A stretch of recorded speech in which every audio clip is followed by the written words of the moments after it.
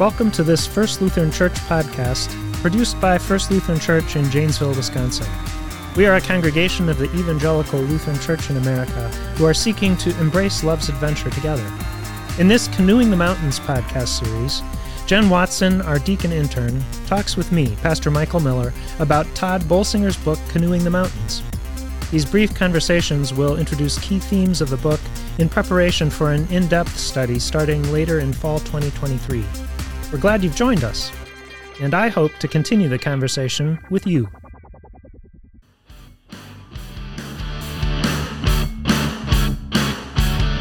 Hello, everyone. If you are joining us for part 3 and you have heard the other 2 parts, welcome back.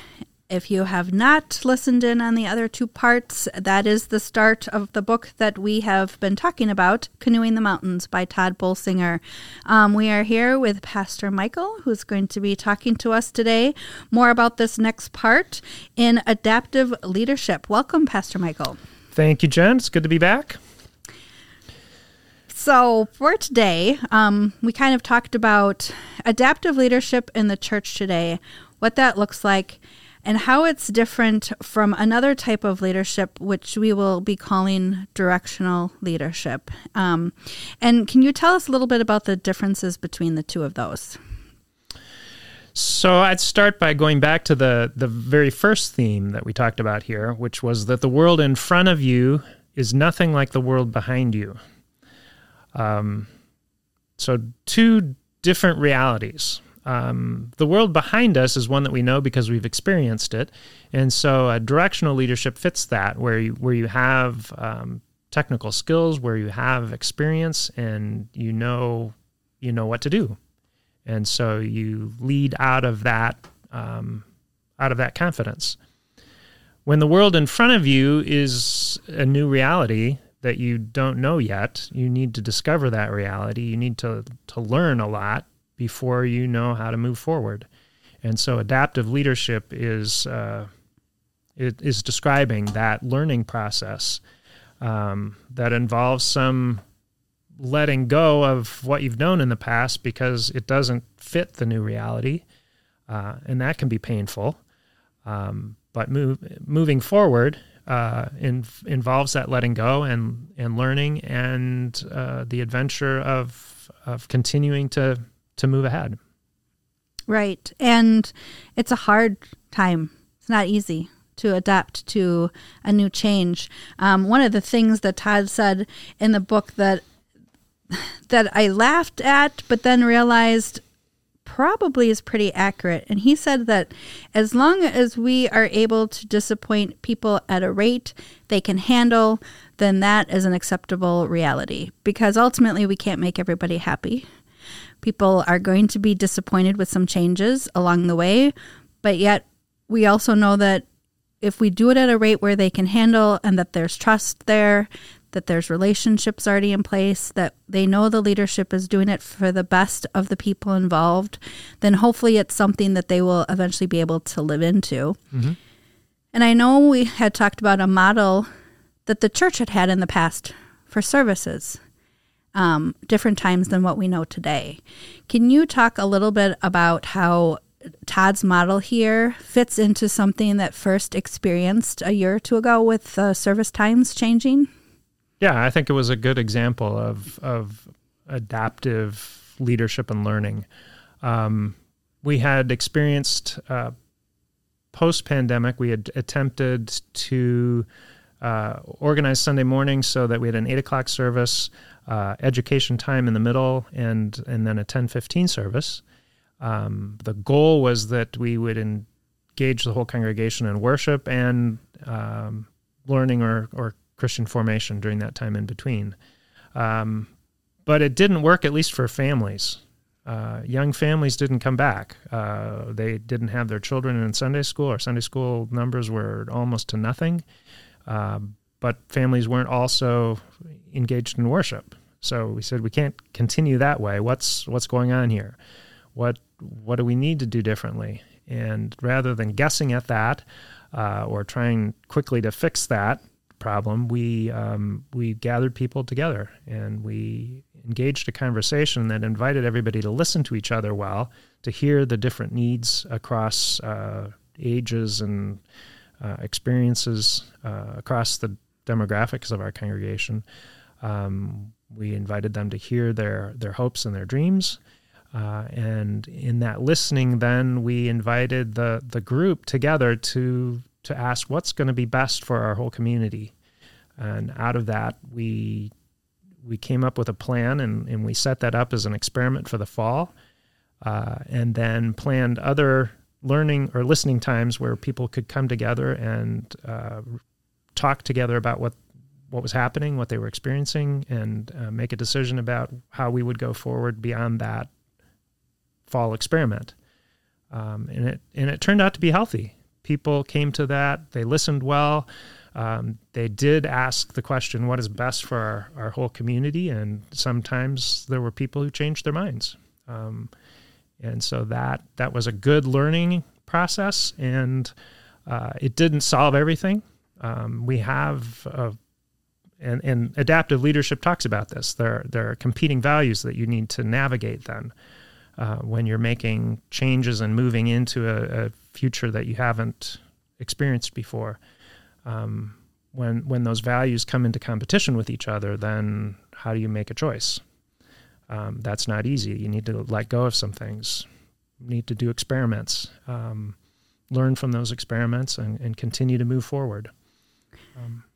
Kind of like how maybe at one time that model of Sunday school between services worked, and now because of changes in life and society and schedules, that model no longer worked. Mm-hmm. And so it was looking at what worked, and it was, as you said, talking to a lot of different people. Mm-hmm.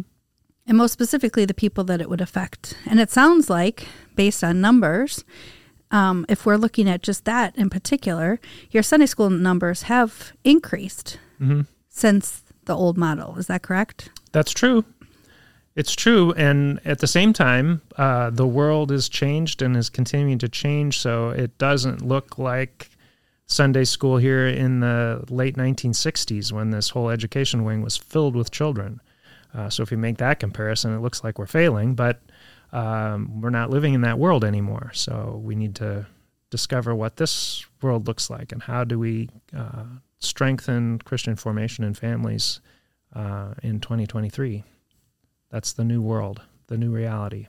Absolutely. Not just for First, but for churches all over the United States. Right. I think if you talk to, and not even just Lutheran churches, Presbyterian, even, Episcopalian.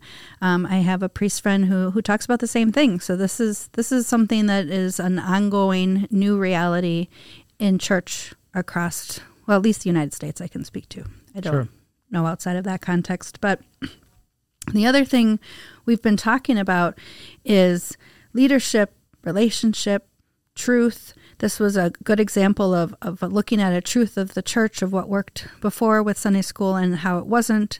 The wellness, we've talked about how you have to have, healthy leadership, healthy staff in order for there to be good wellness within the congregation. And all of these themes I'm hearing come out of what Eric Law would call holy currencies. Mm-hmm. Another book that our stewardship board has been reading. We have a committee that's been working on that to help implement our open table model here at First, which is a table that kind of has members circling and walking alongside a youth to help them in their life. Can you talk a little bit about the holy currencies model that sometimes First was even using before we had a name for that? Mm-hmm. Yeah, Eric Law speaks about these different currencies that flow through a community that is both missionally focused, centered on their purpose, and sustainable. And when all these themes that you've been naming, wellness, truth, gracious leadership, relationship, money, time and place, when those are all functioning in conjunction with each other, then a congregation is healthy in living more deeply into its purpose. So I think that understanding helps to serve this adaptive leadership idea that we've been talking about here today. You need to stay rooted in your core values, which we talked about in our last episode. those are the values that are core to who we are. And as we keep developing new creative strategies to live into the world that we live in today, we need to rely on new learning together. And those themes of the holy currencies also give us a framework to think about where we give our attention as we're learning and as we're creating strategies that will be effective and helpful as we move forward. One last thing before we end today, you had talked about the different people and the different voices that you spoke to in order to make a change in a church, whatever the change may be. And I just want to speak about that a little bit more, specifically with a term that was brought up in our book, Canoeing the Mountains, called getting up on the balcony. And by protecting our minority voices, by making sure you can hear everybody's point of view. Mm-hmm. Can you speak a little bit more to that when we talk about trying to get a perspective from everyone in order to make the right decision for the whole? Mm-hmm. Yeah, that image of getting up on the balcony is of getting perspective, to see the whole picture.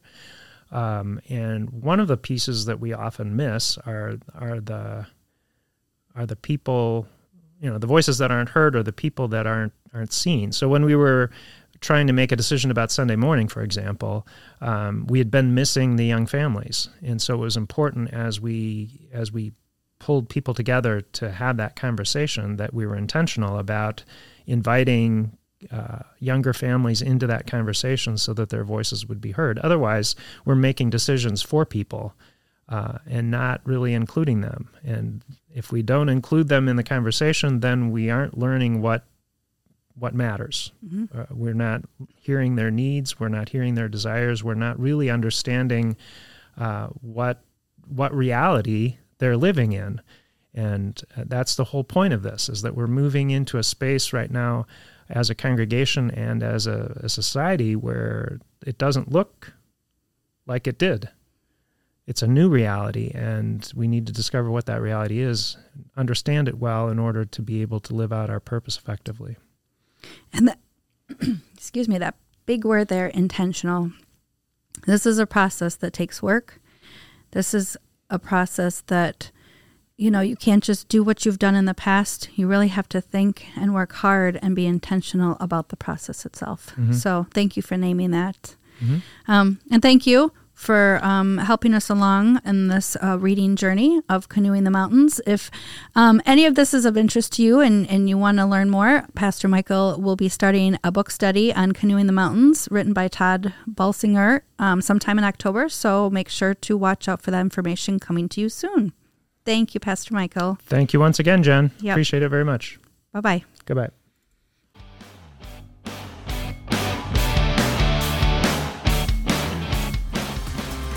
Thank you for listening to this podcast. First Lutheran Church is learning to become genuinely inclusive, thoroughly engaged, externally focused, and relationally centered as we seek to live intentionally like Christ in the world. Embrace the adventure with us. You can find out more about us on our website at flcj.org. We welcome your questions and comments, which can be shared through our contact page. We're also active on Facebook and Instagram.